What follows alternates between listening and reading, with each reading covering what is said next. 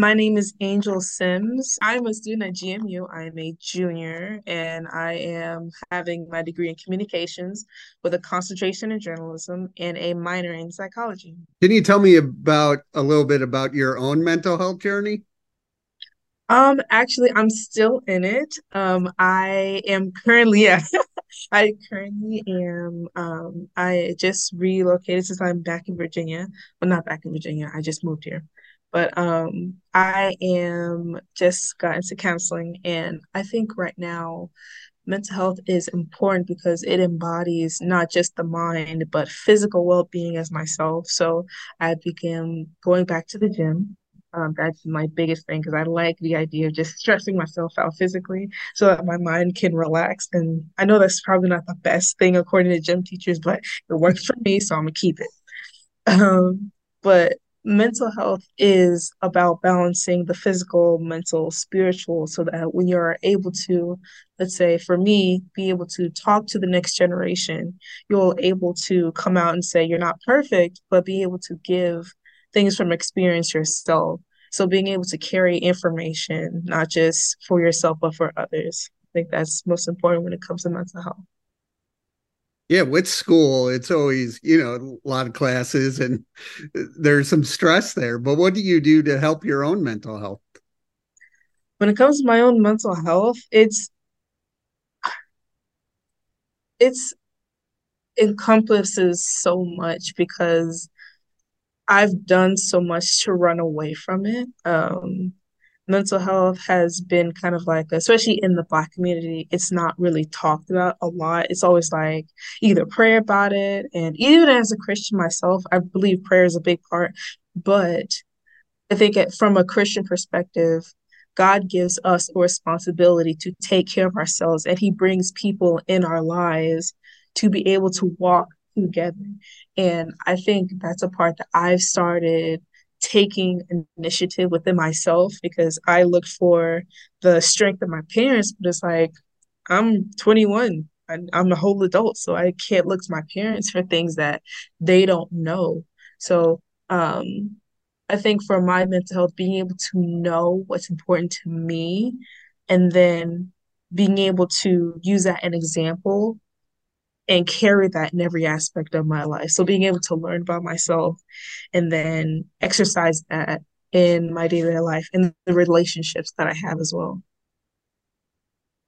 Yeah, that's interesting what you said with older people, and I see that all the time as well. When people your age, do you see people being more open to have these conversations? Yes. And crazy thing that you say that. So I'm gonna get a little personal, but Friday I had a whole mental breakdown because I have currently a class that I'm stuck with because my advisor took like 3 weeks to get back to me and it's past the drop date for the class. And I was just like, oh my God, I don't wanna. So like I kind of we were having a movie night, we are watching it was some fantasy show and they really wanted me to watch it. So I kind of thugged it out, put on that strong, heavy coat and everything. And I was like, I'm just watch the movie.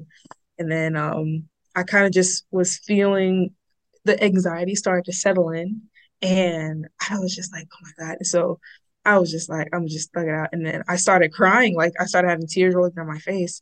And I was just like, I don't want to cry in front of these people. But then my friends, I've only known these people for a month, might I add. And they stopped the show and I started talking about it. They're like, what's going on? I know we just met, but it's important that we're here for you. And all four of them, they kind of just like sat down and just listened to my problems and they allowed me to be myself because I spent so much time taking care of other people. I was there to have someone take care of myself and being able to talk about that. And they pushed me to go to counseling. Like literally, they, they put a blanket around me and they gave me a stuffed animal. And apparently on campus, there's this dog that you can go to for comforting. Needs emotional support dog. And literally we are at Southside where the housing is by Southside. They walked all the way to me to the police station where this dog is. The dog wasn't there, but knowing that I had a stable fortitude around me, even if it wasn't people that I know, but knowing that there are students that understand where I'm coming from and they were patient with me. They didn't know my story. They didn't ask a bunch of questions, but they just sat there and comforted me in the moment that I need. And it was just that was the example that I needed when it comes to one transferring to a whole nother state by myself and in the area I thought I was by myself. But I'm like, no, there are people around me walking through the same thing. And I just need to, personally for me, talk about it and be aware that there are people talking about it. I just need to find the crowd of people that are being open enough to talk about That is huge. it. Yeah. So I was in broadcasting for 20 years. So I was in local news and all that. And then I actually went back to school when I was a little older in my late 20s to learn more about Hmm. journalism at Mason. Uh, but how important is it to you is empathy in journalism? Wow. Oh, wow. I think because I crazy that you say that. I'm currently taking a journalism course, and she had us write a paper about what is important in journalism. And we at the end of the paper that next day that we had class, she had a lot to say. She said she didn't like the fact that people had negative aspects of journalism. And I told her, I said, and this is a group discussion, like the way we talk to each other, you would not expect to be like a regular classroom. It's crazy. But we were saying that mainstream media is so focused on getting the information and facts aren't emotionally based. And I think we as journalists, we have to add that empathy when it comes to getting information, when we give information, the information and the people we choose to get the information from.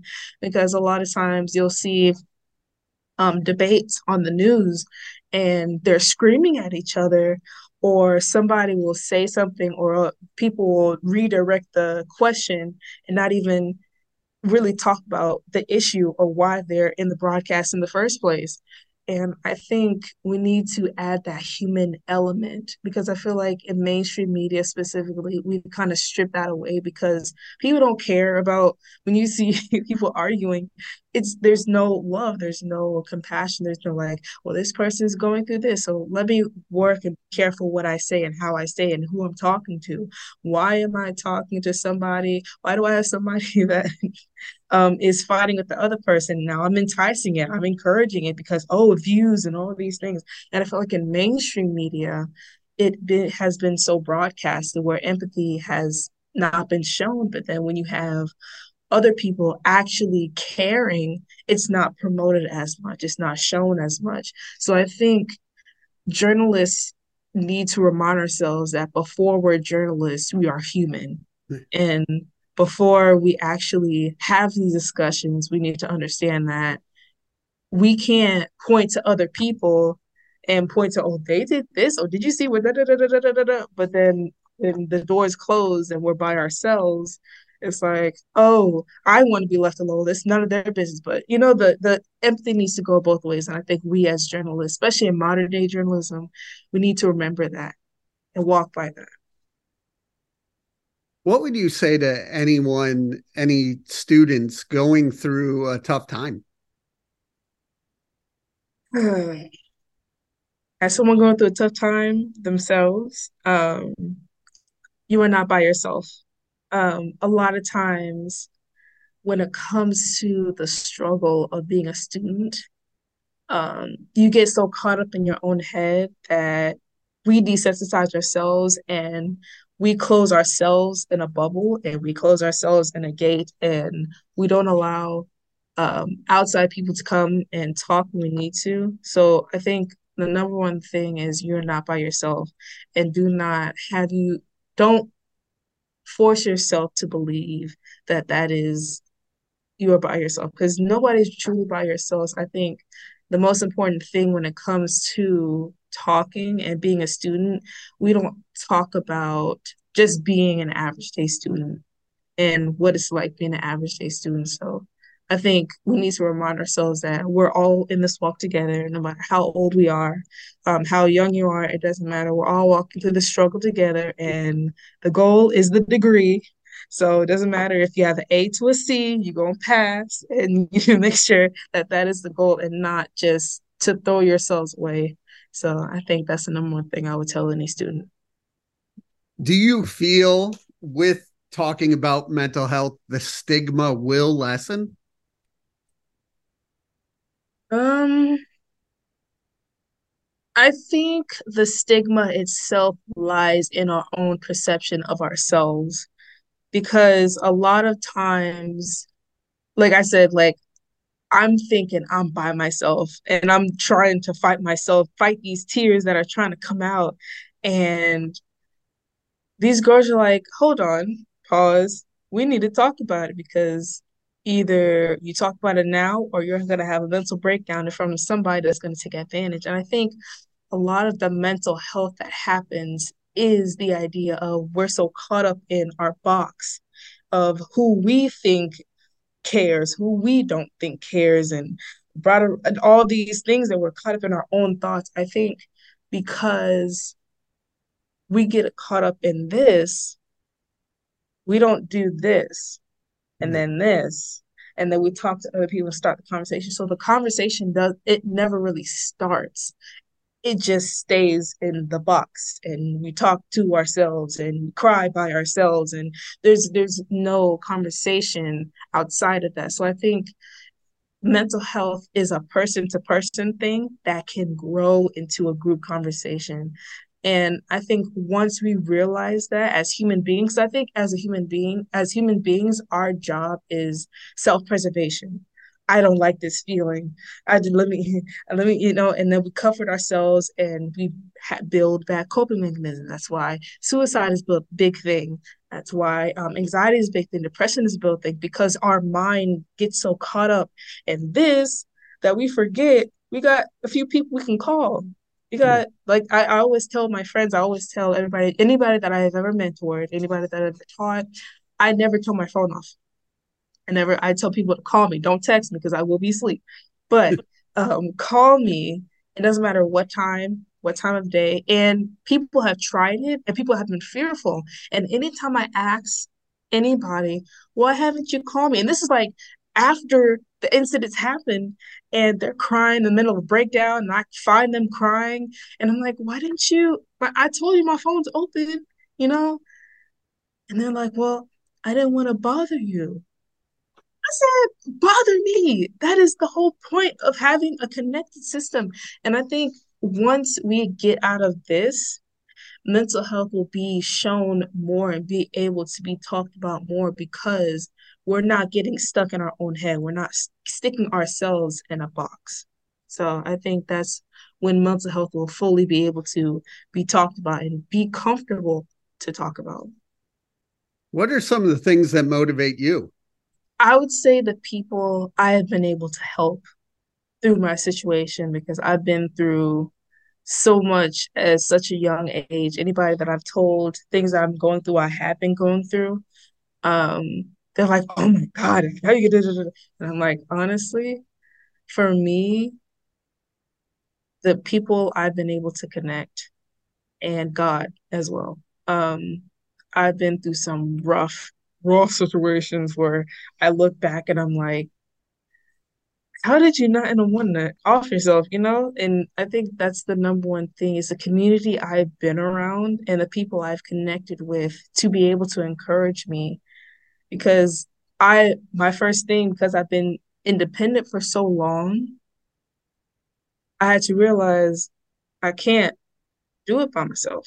I have to connect with people, the right people, of course, because people will take advantage, but the right people and being able to have a connection and build that connection and continue to do it, regardless of what I want to do, but know what I need as a human being and what my mind and my heart needs first. So I think that's what truly encourages me. Yeah.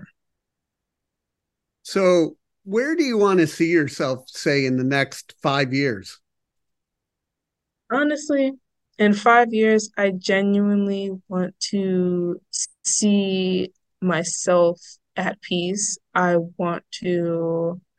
am going to be in a journalism position, be my own journalist, be a part of a firm or a broadcasting. I'm still debating whether I want to be in radio or a newspaper or broadcasting or reporter. But I see myself in my field comfortable and being able to find confidence in what I do. Being able to have that mental strength to be able to walk, regardless of what I feel, but have that mental strength of confidence in my skill, confidence in my talents and gifts that God's given me. So that's where I see myself in 5 years.